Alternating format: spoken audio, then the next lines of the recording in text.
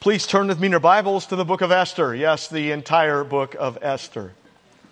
This is going to be a different kind of sermon because today we are indeed basically going through the entire book of Esther. Not normal, but prayerfully very encouraging for all of us here this morning. Now, some people look at the book of Esther and they say, I don't know about the book of Esther. I mean, the name of God doesn't appear anywhere in the entire book of Esther, so I don't know about the book of Esther. That's true, right? The name of God doesn't appear in the entire book of Esther. However, the presence of God is felt in every line of this book. And as one said, the book of Esther may not directly mention God, yet it clearly reveals God at work, for His fingerprints are all over it. And that's absolutely correct, and I pray that we all see that very clearly today. Let me remind you, as I did last week when we looked at Daniel 6, that Israel was once a united kingdom for a while.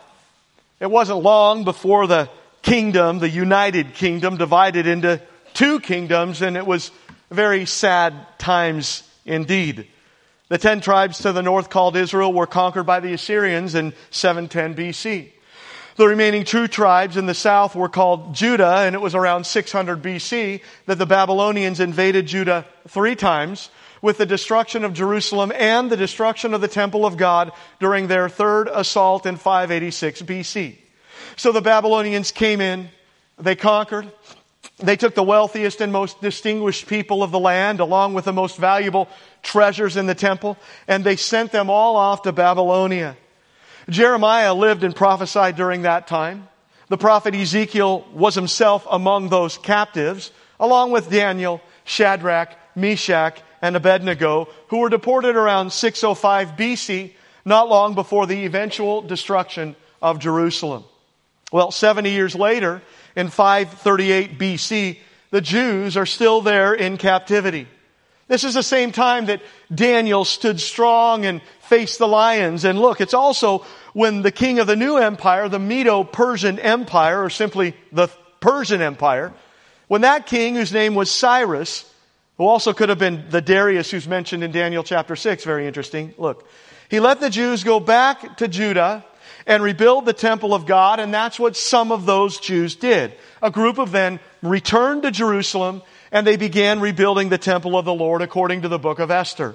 Well, in between Ezra chapter 6 and Ezra chapter 7, there is a 58-year gap. And it's in that gap that the events of Esther take place over in Persia around the year 483 BC. This is all 20 years before Ezra takes another group of Jews back to Jerusalem with him. And it's about 35 years before the events of Nehemiah take place.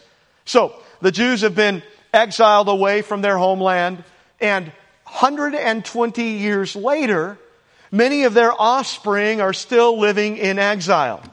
Well, we find that a baby girl named Hadassah was born during that time in Israel, during that exile. And tragically, Hadassah was orphaned at a very early age.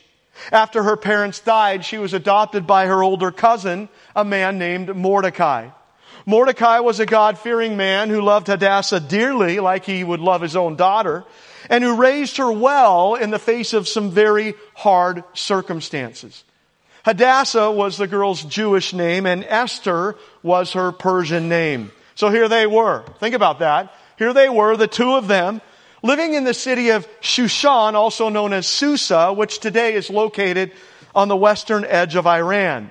See, Shushan was the capital city of the Persian Empire, and it was the winter residence of the Persian kings. This is the same city where Daniel previously had his vision in Daniel chapter 8. And it's also the same city that Nehemiah will find himself serving another king as his cupbearer some 35 years later.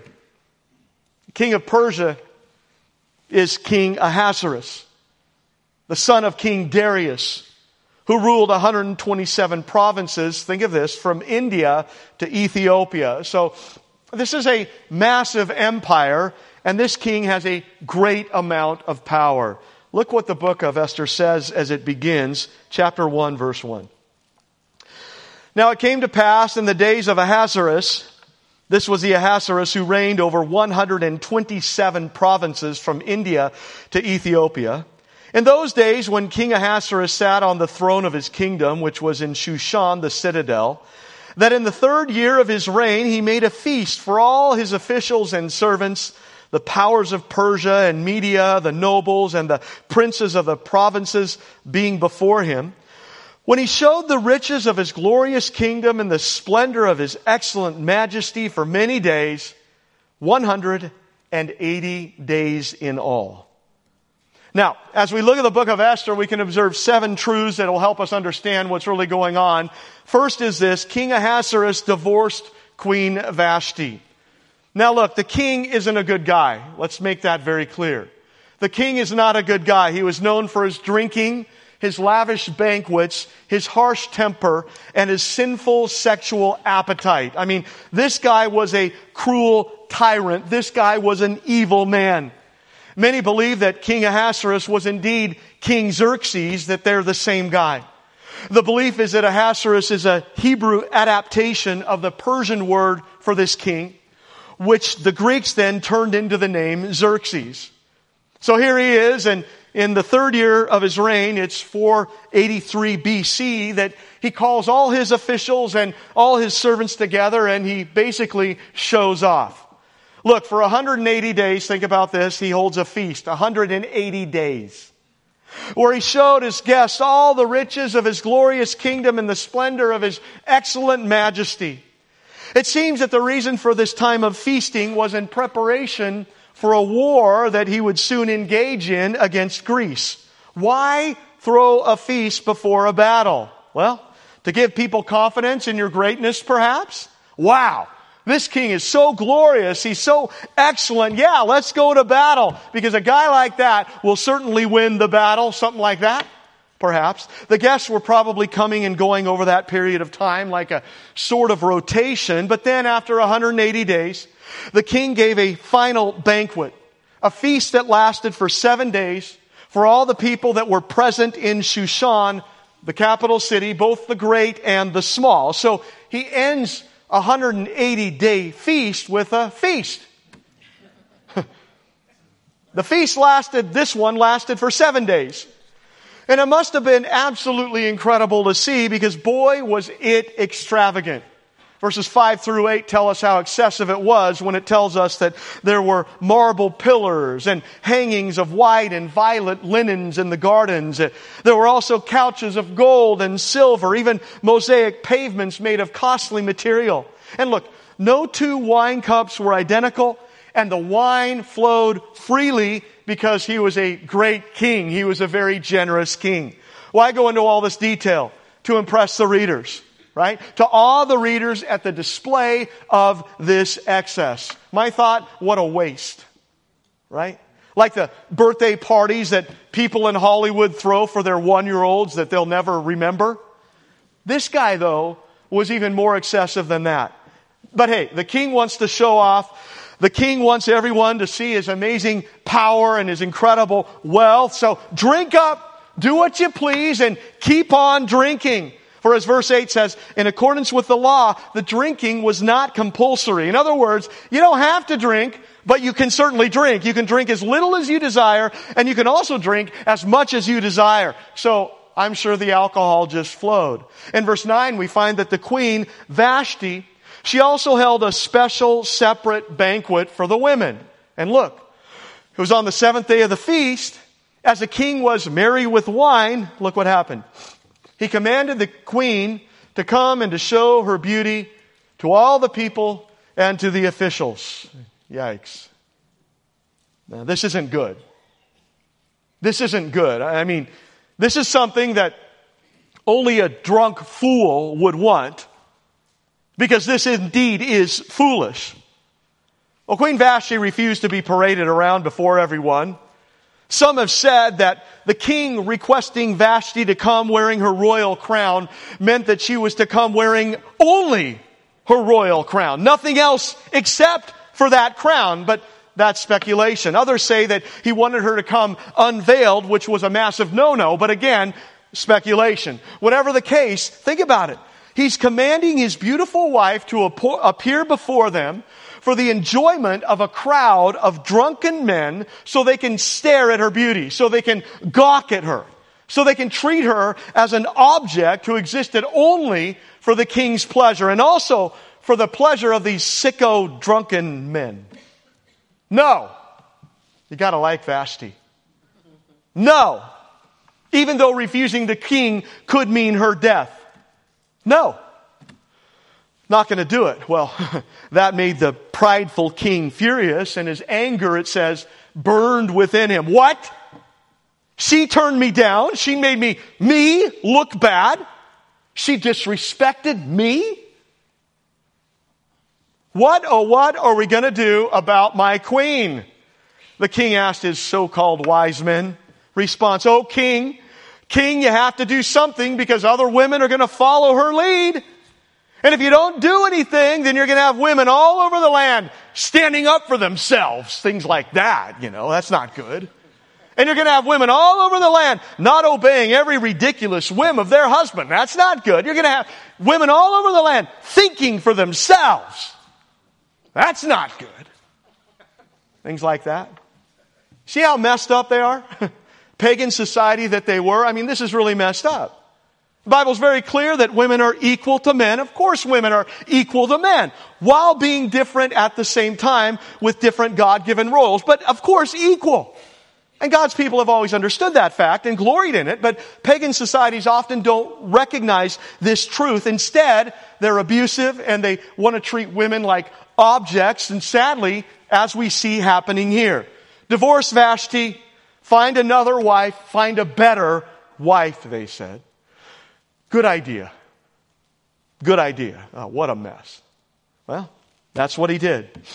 Second, look, Esther became queen, and this is absolutely amazing. Look how chapter 2 begins. Chapter 2, verse 1. After these things, when the wrath of King Ahasuerus subsided, he remembered Vashti, what she had done and what had been decreed against her. Then the king's servants who attended him said, "Let beautiful young virgins be sought for the king, and let the king appoint officers in all the provinces of his kingdom, that they may gather all the beautiful young virgins to Shushan, the citadel, into the women's quarters, under the custody of Haggai, the king's eunuch, custodian of the women. And let beauty preparations be given to them. Then let the young woman who pleases the king be queen instead of Vashti." This thing pleased the king, and so he did it. So now the king is looking for another wife. It's really interesting because at least a couple of years have gone by between chapter 1 and chapter 2. It's interesting, it says he remembered Vashti because something happened in between that time. The belief is that in between that time, the king's Persian army invaded Greece. And the victory for King Ahasuerus was certain. He had the numbers by far. He also had the weapons by far. But look, instead of winning, the attacking Persian army lost shockingly. 300 valiant Spartans did great damage to his massive army before they lost. Those Spartans lost, and there's a movie made about that. But before he was finally defeated later on. Well, the king then returned home with his pride severely damaged. And he then devoted himself to more domestic affairs. In other words, I got to find a new wife. That means that they searched the vast domain of the Persian Empire. They then brought all the fair young virgins to Shushan. Can you picture that? Some people have called this the Miss Persia beauty pageant. But it was nothing like that. It was nothing like that. This is wretched. This is sick. And these poor young women are taken forcibly out of their homes, and the king alone would be the judge of this pageant, and he would appoint the winner to be his queen based on spending one night with him. That's it. King Ahasuerus did whatever he wanted to do, and this contest appealed to the sinful, sensual desire and ego of this wicked king. The plan was simple. The king was to spend a night with each of the young women, hundreds of them, and then he would select the one that pleased him the best. So the only requirement for a new queen was beauty, youth, and virginity. So this is not a sweet romantic story here. No. Instead, each young woman was forced to allow this lustful king to take advantage of her for one night in the sad hope that he would favor her. If they failed, then they would be doomed to a life in the king's harem as his concubine, his property, without the hope of a loving husband or family, not ever. Now, note this. None of these approximately 400 young women had a choice in the matter. That's important. This is when we first meet Mordecai and Esther, for Esther was a part of this harem of young virgin women. Again, Mordecai was Esther's older uncle, and when Esther's parents died, Mordecai took her in as his own daughter. But now, Esther is forced to be a part of this pageant to become queen. Some believe that Esther willingly signed up to be a part of this thing, but from what I've seen, this was something that neither the parents or the young women could ever refuse, especially when we know how wretched this king was. No, they had no choice here. They had no choice. So a search was made, and as Esther was lovely and beautiful, I told a couple of guys this week, I was preaching on Esther, and they both said, man, she must have been really pretty. And that stands out. That is a fact. She was lovely and beautiful. It's mentioned more than once. As she was beautiful, I doubt she could have hidden that fact for very long, so she was taken.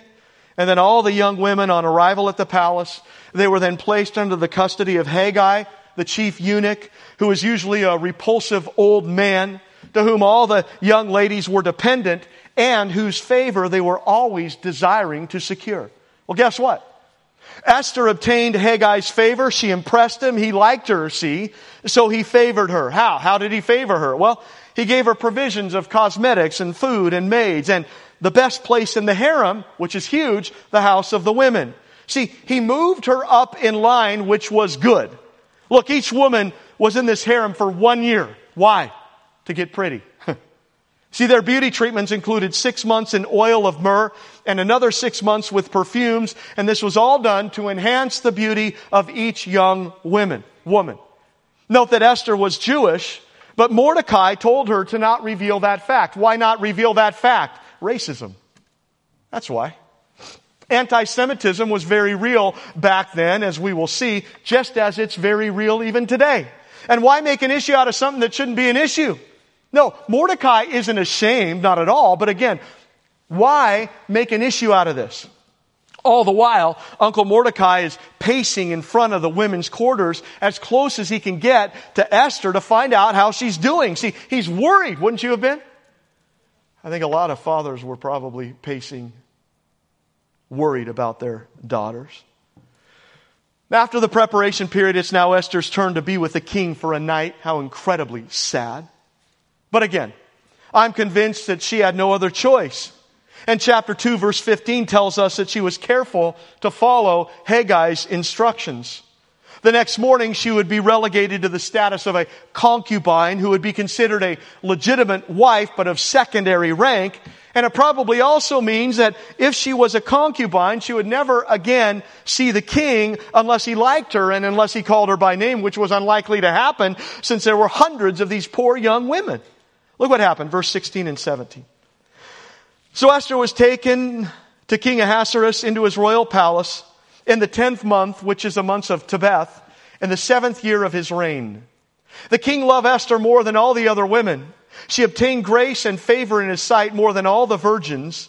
So he set the royal crown upon her head and made her queen instead of Vashti. Wow. I mean, even in times, think about this, even in times of great distress, which Esther certainly was facing great distress, we see God's hand moving. And that's often how it is, where God doesn't take us always out of our trial and our distress and our adversity and our hardship, but God is still with us even in the midst of it. And He's moving in spite of it, which is clearly what we see happening here.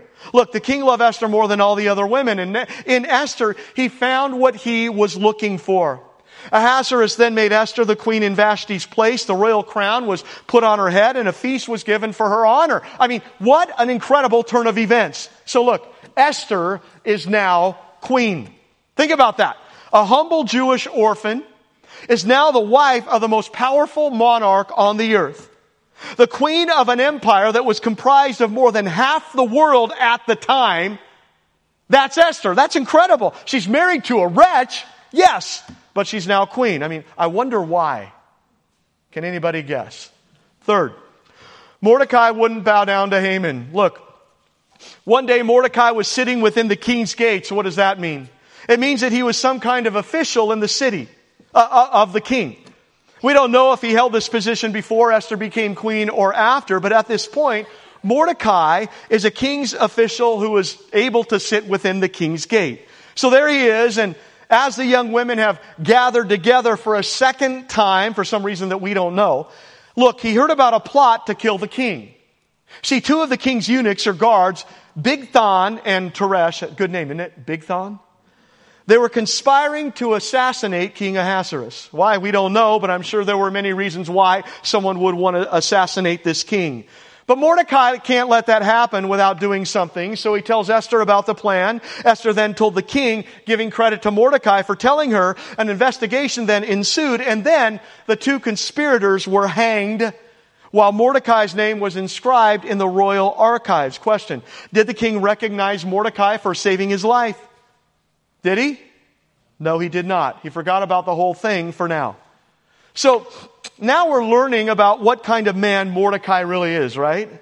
Look, the king was an absolutely terrible guy, and I'm sure that many people around wanted him to die, and 13 years later he would indeed be murdered. But clearly Mordecai is a God-fearing man, and he takes the sixth commandment very seriously, thou shalt not murder. And to know that someone is plotting murder and to not do anything about it, well, that certainly isn't a God-honoring thing. We learn more about Mordecai in chapter 3, which is about 4 years after Esther is crowned queen. Enter Hitler. I mean Haman. Chapter 3, verse 1, 4 years later. Look.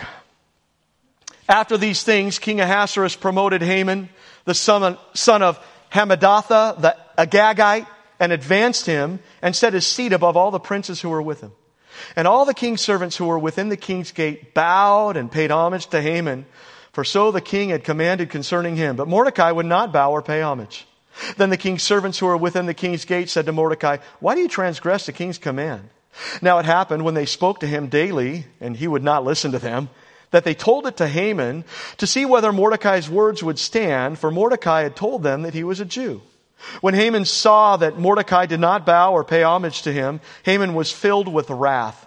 But he disdained to lay hands on Mordecai alone, for they had told him of the people of Mordecai. Instead, listen to this, Haman sought to destroy all the Jews who were throughout the whole kingdom of Ahasuerus, the people of Mordecai. That's very interesting, isn't it?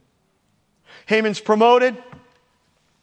The king advanced him and set his seat above all the princes who were with him. And that shows us a bit of the character of the king, because Haman was a terrible guy and the king has promoted a terrible guy. That's not good. Look, Haman was an Agagite, which means that he was likely a descendant of Agag, king of the Amalekites, who were longtime enemies of the Jewish people. See, centuries earlier, when Israel came out of Egypt, the Amalekites attacked them in the wilderness, especially the stragglers at the back, which would have primarily been the older people and the children. And because of that, God then declared that there would be a lasting hatred between those two groups, and he then committed himself to blot out all remembrance of Amalek from the face of the earth, which was a kind of judgment for their wretched, terrible, wicked sin against the people of God. I mean, they were terribly evil and they were wretchedly wicked. They were brutal. The Amalekites had absolutely no remorse. And while I don't believe there are any Amalekites left today, the equivalence of their brutality would be what Hamas did last month to the Jewish people, even to their babies. And they did that not only with no remorse, but they gloried in the violence and they gloried in the murder. That was the Amalekites.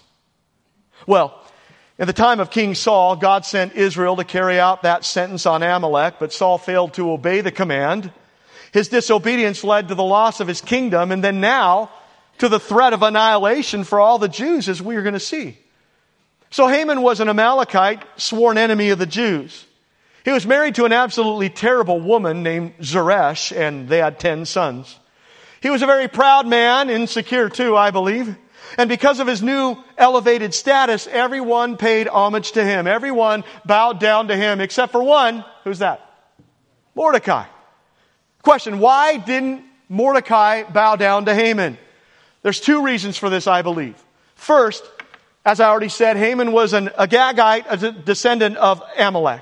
And for Mordecai, whose genealogy links him to King Saul's family, to bow down to Haman, a descendant of King Agag's family, was just too much for him to swallow. There's no way he's ever going to bow down to Haman. Second, I believe that Mordecai didn't bow down before Haman or to any human being in worshipful reverence was because to do so would be tantamount to giving something to man that which is due to God alone.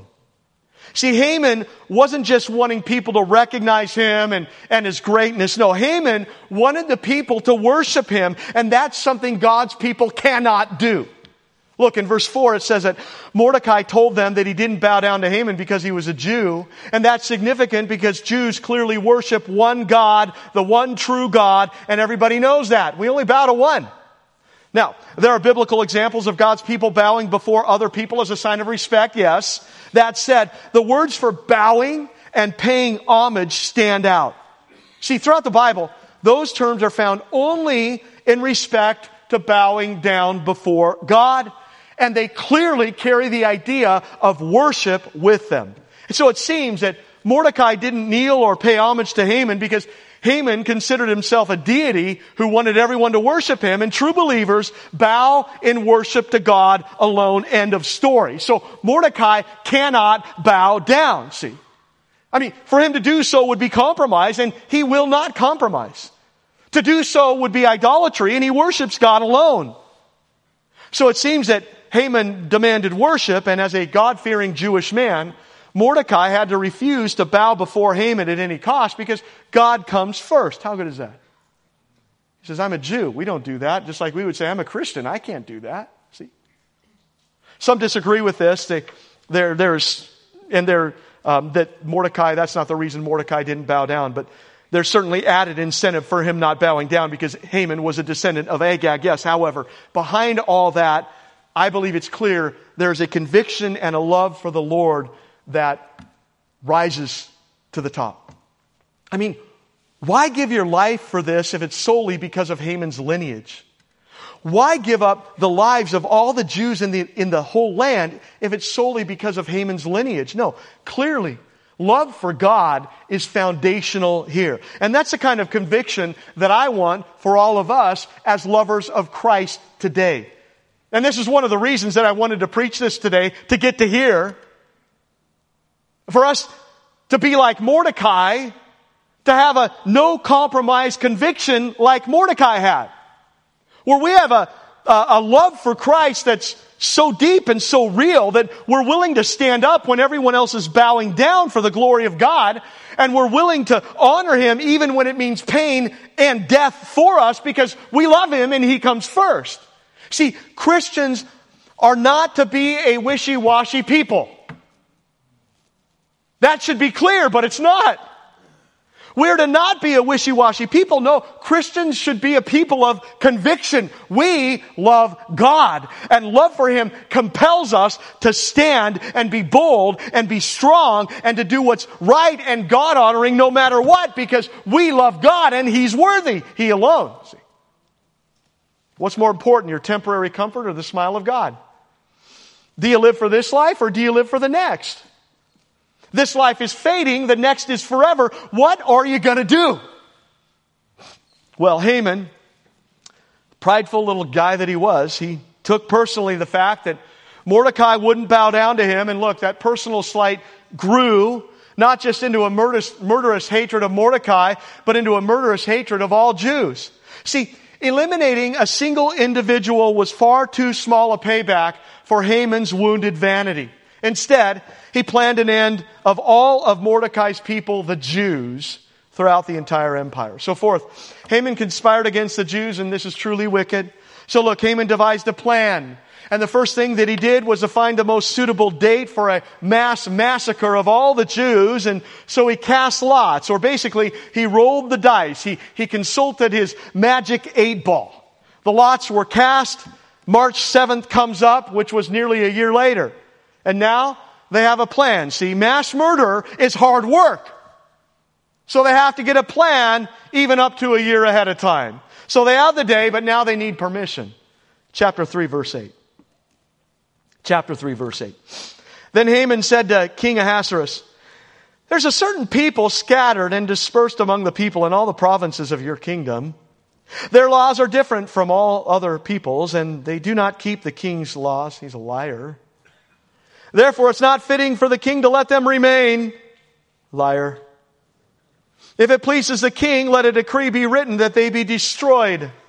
And I will pay 10,000 talents of silver into the hands of those who do the work to bring it into the king's treasury." So basically he's bribing the king. This is a lot of money that he's promising right here. A bribe that's equal to 2/3 of the royal income, which was millions and millions of dollars. The king's response after hearing that, "Do it. Sounds good. Make it happen and make sure you give me that money." So the king listened to Haman wrongly. The king trusted Haman wrongly. I mean, come on. Take heed who you trust. Take heed who you listen to, because they might just be your enemy. Even so, the king gives Haman permission to destroy all the Jews in the land. So Haman enacts that decree to destroy, kill, annihilate all the Jews in the land, every bit of them, and then to plunder all their possessions. This is his final solution. And it's now a law, and Haman is very, very happy. Note the indifference of the king. I mean, he doesn't really care about exterminating a whole people group. And look, he doesn't even know who those people are. No matter. They're just people, not me. No big deal. So the king and Haman sat down to drink, happy and unconcerned. But the city of Shushan was perplexed, rightly so. I mean, why do this? No reason is given. Perplexed indeed. But hey, how do we explain many of the terrible things that people do to other people today? So is the way of sin. Mordecai soon heard of this new edict. He reacted like we would expect him to react. He's devastated. He tore his clothes. He put on sackcloth and ashes, which were signs of grief and mourning. And then he cried bitterly. And so did the rest of the people in the land. Great mourning and fasting throughout the entire land. Well, it wasn't long until Esther heard about Mordecai, and she too mourned greatly for Mordecai. And look, she also went and sent to Mordecai to find out more information, and he gave it. Question, how did she not already know what was happening in the land? How is she surprised by this? Well, because she's isolated. She's up in the palace, and clearly she doesn't know everything that the king does or everything that's happening in the city. Well, Esther's maids and eunuchs told her about Mordecai, how Mordecai's sad, how Mordecai's dressed in sackcloth and ashes, and she's deeply distressed about this. Why? Because her stepdad is deeply distressed. She still didn't know the reason why, and she couldn't have fathomed the extent of the horrors that were really going on, so she sent garments to clothe Mordecai, who was still in sackcloth. Why send him garments? To comfort him. See, it was the custom of Persians to send new garments to relatives who were mourning over the deaths of their loved ones. And perhaps Esther assumed that someone had died, perhaps. But look, Mordecai refused the garments, and that was very revealing to Esther. And this caused Esther to inquire more about what was really going on through her servant. Well, look, through that servant, Mordecai also relayed this news back to Esther. He said this, "You need to go to the king and plead before him for our people." That's a very serious request. Look at Esther's response, chapter 4, verse 10. Then Esther spoke to Hathach and gave him a command for Mordecai. "All the king's servants and the people of the king's provinces know that any man or woman who goes into the inner court of the king, who has not been called, he has but one law: put all to death, except the one to whom the king holds out the golden scepter that he may live. Yet I myself have not been called to go into the king these 30 days. So they told Mordecai Esther's words. See how serious this request is? I mean, look, according to custom, Visitors had to be summoned into the presence of King Ahasuerus, and no one could appear unannounced. The penalty for violating this law was death unless the king extended the scepter to welcome them, and that was a massive if. One noted, in order to protect the king's life from would-be assassins, the king would extend the scepter only to those whom he knew and from whom he welcomed a visit. So there's really a small chance that the king will extend the scepter even to his wife Esther if she comes to him without him having called her first. It just didn't happen. Only for a select few, and the king's wife wasn't one of those few. So it's like, this is how she felt. It's like she'd be walking into her own death, and that is a very scary thought. On top of that, Esther hadn't been summoned into the king's presence for 30 days, which wasn't a good sign. I mean, they're married. You haven't seen your husband for 30 days. That's not good. None of this looks good. None of this at all. Look at how Mordecai responds, verse 13. And Mordecai told them to answer Esther. Do not think in your heart that you will escape in the king's palace any more than all the other Jews. For if you remain completely silent at this time, relief and deliverance will arise for the Jews from another place, but you and your father's house will perish. Yet, who knows whether you have come to the kingdom for such a time as this? How good is that? How good is that? In other words, Esther, if you don't do this, you're going to die. You're going to die because you too are a Jew and you aren't going to be able to hide that fact, and that's right. So you can't be silent. No, you have to do something. Now clearly Mordecai is a man of great faith. I mean, he's fully confident that God will indeed preserve the Jewish people somehow. He fully believed that God would make a way to rescue the Jews from this terrible edict. And if Esther didn't step up and step in, then God would do it in some other way. But hey, why not you, Esther? Who knows whether you've come to the kingdom for such a time as this? Again, how good is that? Question. Do you trust God? Do you trust the good providence of God? Will you honor God where He has you, or won't you? If you blow it, then God will use someone else who will act and obey. But why would you want someone else to do that when you can have that great privilege yourself? No. Trust Him, act, obey, don't compromise ever. Look, every child of God is where God has placed him or her for some divine purpose. And your call is to be faithful to Him right where He has you and right now, today. Don't cower in fear. No, obey and honor Him. Because He has you here, where He has you, for a reason. Don't miss it. Look, it was no accident that Esther became the queen of Persia. She was there for a reason. She was indeed on the throne for such a time as this, and she became God's instrument of deliverance for all the Jews in Persia, an orphaned Jewish girl. Now, Esther could choose to recognize her providential placing in the royal court and opt to risk her own life in an effort to save her people, or else she could choose to remain silent, try to protect herself, and hope for the best. So God could use her for His glory if she steps out in faith, even unto death, or else He would use someone else. But don't you want God to use you? Look, God uses people in fulfilling His purpose. One said, God has at the ready brave, committed, and obedient individuals who will step out in faith and accomplish His work. So step out. We may not have as much power and influence as Esther did, but God has still placed us where He wants us to be for such a time as this. Amen to that. We're not here by accident. He has placed us in this time, this position, and this place that He wants us to be right now. And we are called to be faithful to Him. Don't miss it. No, honor your King. So, what's Esther going to do? Fifth, Esther agreed to help Mordecai. Chapter 4, verse 15. Tell this to Mordecai, she says. Please pray and fast for me. I will go to the king, which is against the law, by the way. And if I die, I die. This is the kind of people we need today. I'm going to do the right thing, the God-honoring thing, and if I die, I die.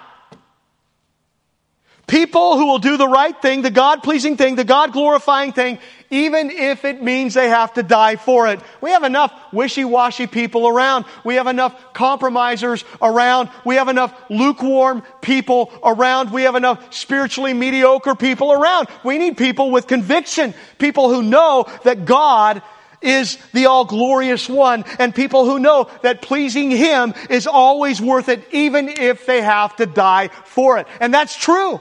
And believers throughout the ages have proven that fact to us. He is worth it even unto death. Anyone? Do we know this? It's true. Now we got to believe it and live it. For such a time as this. Think about this. As a believer, a Christian, He died to save you from hell. He poured out His wrath onto Jesus so you could be His forever. He forgave you of all your sin that condemned you. He loves you more than you can ever think or imagine, despite all of your wretched, sick sin. He chose you, His child. He adopted you. He wanted you to be His forever. He saved your soul that was doomed for wrath. And His children know this, and they love Him intensely for it, so much so that giving up our very lives for His glory and honor is indeed our greatest privilege. Esther is hailed as a great hero for doing the God-pleasing thing for her people. And we are called to be like her when it comes to glorifying God today for such a time as this. Well, guess what? Now's the time. Every second is time. Every moment for us in Christ is an opportunity to choose to honor Him or to bow down and dishonor Him. What will you do? I believe we're living in very unique times. I believe we are living in very special times, and the stakes are high. And who knows what amazing opportunities will come our way. This is exciting. Who knows what amazing opportunities will come our way to greatly glorify God and take a stand for Him. So let's stand for Him in the small things so that when other bigger things come our way to stand up, even if it means death, look, we're already accustomed here to standing up for Him because we stand up for Him in the little things. Again, God has us where He has us for divine reasons. Let's honor Him with it today, at this time, and then tomorrow, and then the day after that. One noted, faith in God's providence instead of repressing our energies excites us to diligence. We labor as if all depended on us. And then we fall back upon the Lord with the calm faith which knows that all depends upon Him. And that's absolutely right. So let's labor, let's act, let's glorify Him, let's seize every opportunity He gives to us to please Him. What a privilege, what an honor. Well, after fasting, Esther went in to see the king. How scary is that? Put yourself in her position. She clearly thinks this will end in her death. But she's also been praying and fasting, and she has others who are praying and fasting for her. So courage, Esther. Courage, trust, be brave. Be strong. Now remember, 1, Esther has to break the law, and which is a penalty for doing that is death. 2, Esther has to admit that she's been deceiving Ahasuerus for her ethnic background, about her ethnic background for 5 years. 3, Esther has to persuade the proud Ahasuerus to effectively reverse an irreversible law, and in so doing, he will lose a huge amount of promised revenue.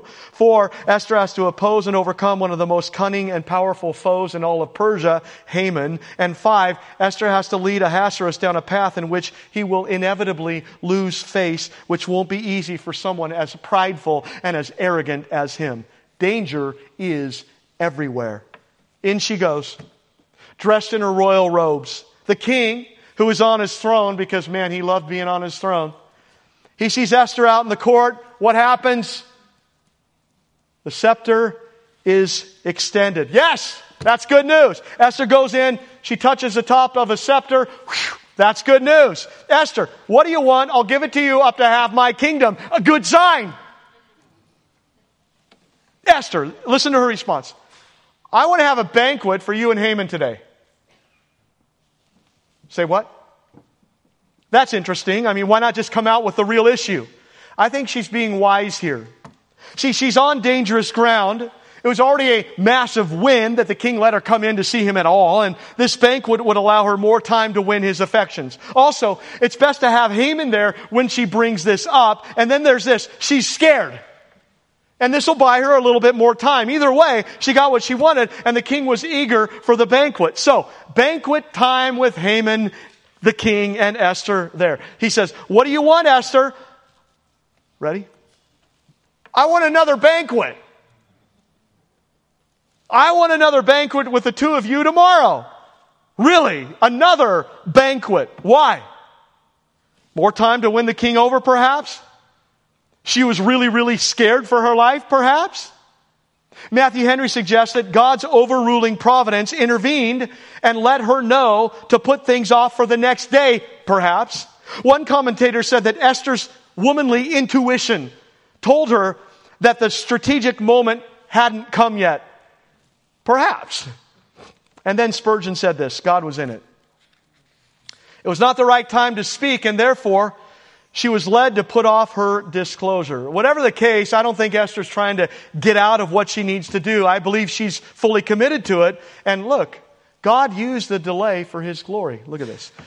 Feast number 2 is scheduled. In the meantime, Haman is up to something. Haman went home from the first banquet. He saw Mordecai sitting there at the city gate, the king's gate, unafraid, which made Haman very, very angry. He got home. He then invited all his friends and his wife together, and he bragged about himself, his riches, his children, his promotion. He is very, very, very proud of himself. He said, no one but me. And the king had a banquet with the queen today. And tomorrow we're having another banquet. I'm awesome. I just want you to know that.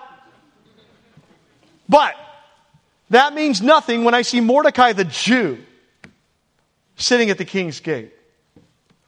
Haman, chill out, man. Calm down. Let it go. Let it go. But he can't. Sinful, prideful little man that he is. His wonderful, amazing wife responds, well, kill him then. Make a gallows, which was a stake on which the victim would be impaled to death. Suggest to the king that Mordecai be hanged, impaled on it, and then go merrily to your banquet. Good idea, honey. Excellent idea. So the gallows were made. Well, that night the king couldn't sleep. So what did he do? He reads about himself. See, this book was a written record of facts and events that were important to the kingdom of Persia. What exactly did he read in this book? He read about the time a number of years ago that this guy named Mordecai saved the king from those two assassins, which he had evidently taken for granted and forgotten entirely. In fact, he never had formally recognized Mordecai for doing that when that should have absolutely been done. So why not recognize Mordecai now? See how God works? Here we see that Esther's delaying was indeed providential. It wasn't an accident, no, because it was on the sleepless night in between that the king learned about what Mordecai had done, and now Mordecai must be recognized for it. Well, it's early in the morning and in walks Haman. Haman, come here! Good to see you, Haman. Haman, what should be done for the man that the king delights to honor? Chapter 6, verse 6. Haman thinks, that's me. Who would the king honor more than me, awesome little man that I am? Let me think about this, honoring me. He goes all out with his answer. Let him wear a royal robe, king's robe. Put him on the king's horse. Have a parade. And treat him like he himself is the king. Now that's quite a bit over the top. Yeah, it's way over the top, but even so, good. Good idea, Haman. Go and do that to Mordecai. Say what? I thought we were talking about me, Mordecai. This is tragic for Haman. I mean, this is quite the turn of events. This had to have killed Haman, who is so prideful and arrogant and spitefully angry at Mordecai, the one that he now has to honor as a king. Amazing. So it happened. Mordecai didn't really seem to care about this honor. I mean, his people are still going to be exterminated. Haman is extremely humiliated, and his friends and family see it as a very bad sign. But there's no time to delay, because guess what? It's now time for banquet number 2. The banquet begins. Esther, what's your request? As the three of them are eating. Look what happens. Chapter 7, verse 3. Chapter 7, verse 3. Then Queen Esther answered and said, now it's time. If I have found favor in your sight, O king, and if it pleases the king, Let my life be given me at my petition and my people at my request. We have been sold, my people and I, to be destroyed, to be killed, to be annihilated. Think Haman began to sweat a little bit? Had we been sold as male and female slaves, I would have held my tongue, although the enemy could never compensate for the king's loss. So King Ahasuerus answered and said to Queen Esther, "Who is he and where is he?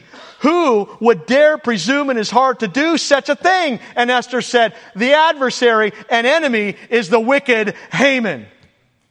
She's pointing at him. Him! Oh, how dramatic is that? I mean, Haman is now utterly terrified, and the king is extremely angry, so the king leaves and goes out into his garden. He has to walk it off for a little bit. Haman then pleads with Esther, and look, he falls across the couch where Esther was at, and that's when the king walks back in. What? What's going on? Haman, what are you doing to Esther? Will you assault the queen while I am in the house? And in a dramatic turn of events, they took Haman away. They hanged him on the very gallows that had been set up for Mordecai. How incredible. God has clearly intervened for His people. God will continue to do that. Now what? Seventh, Esther saved the Jews. The edict is still in place. Good news, Mordecai has now taken things over from Haman. Then Esther implored the king to counteract the edict that had previously been acted about killing the Jews, which he did, which is absolutely amazing. On top of that, the Jews get to defend themselves against their enemies. Esther and Mordecai then write a new decree, and there's great rejoicing among the Jews because of it, rightly so. I mean, they went from annihilation to total deliverance.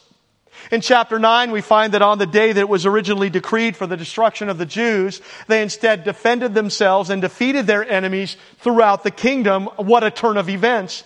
Esther then requested a second day of fighting in Shushan, and the king granted that. The Feast of Purim was then established to commemorate that great turn of events, this great victory. Note that the Feast of Purim is still celebrated today. And among other things, it reminds us that nothing is impossible with God. Our call is to trust Him. Our call is to glorify Him. Our call is to not compromise our faith in Him. Our call is to please Him for such a time as this. And now is that time. In chapter 10, Mordecai gets exalted in the kingdom, and he now holds a very high position under King Ahasuerus. That's the story. What a story. What a story. What stands out as we look at this? One, Mordecai's refusal to bow down stands out. His refusal to not compromise stands out. His passion to glorify God above all else stands out, even at the cost of his life. Lord, help us to be like Mordecai. Also, Esther's boldness, even in the midst of her great fear, that also stands out. Esther inspires me. Think about that. She was scared. She was scared for her life, but she still did what she knew she must do for God and for the people of God. Lord, help us to be more like her. Honor God even when you are scared. Glorify God even if it means you might die. Please God no matter what. What else stands out? God's providence. See, God is in control. Our call is to trust and obey Him. He knows. He can handle it. He can be trusted in any circumstance because even the smallest details are under His control. So trust Him, obey Him, and then leave the rest up to Him, even unto death. Just please, don't give in. Don't compromise. Don't live to please people. No, live to glorify God and honor God right here where He has you, because He has you here for a reason, for such a time as this, and I'm fully convinced of that.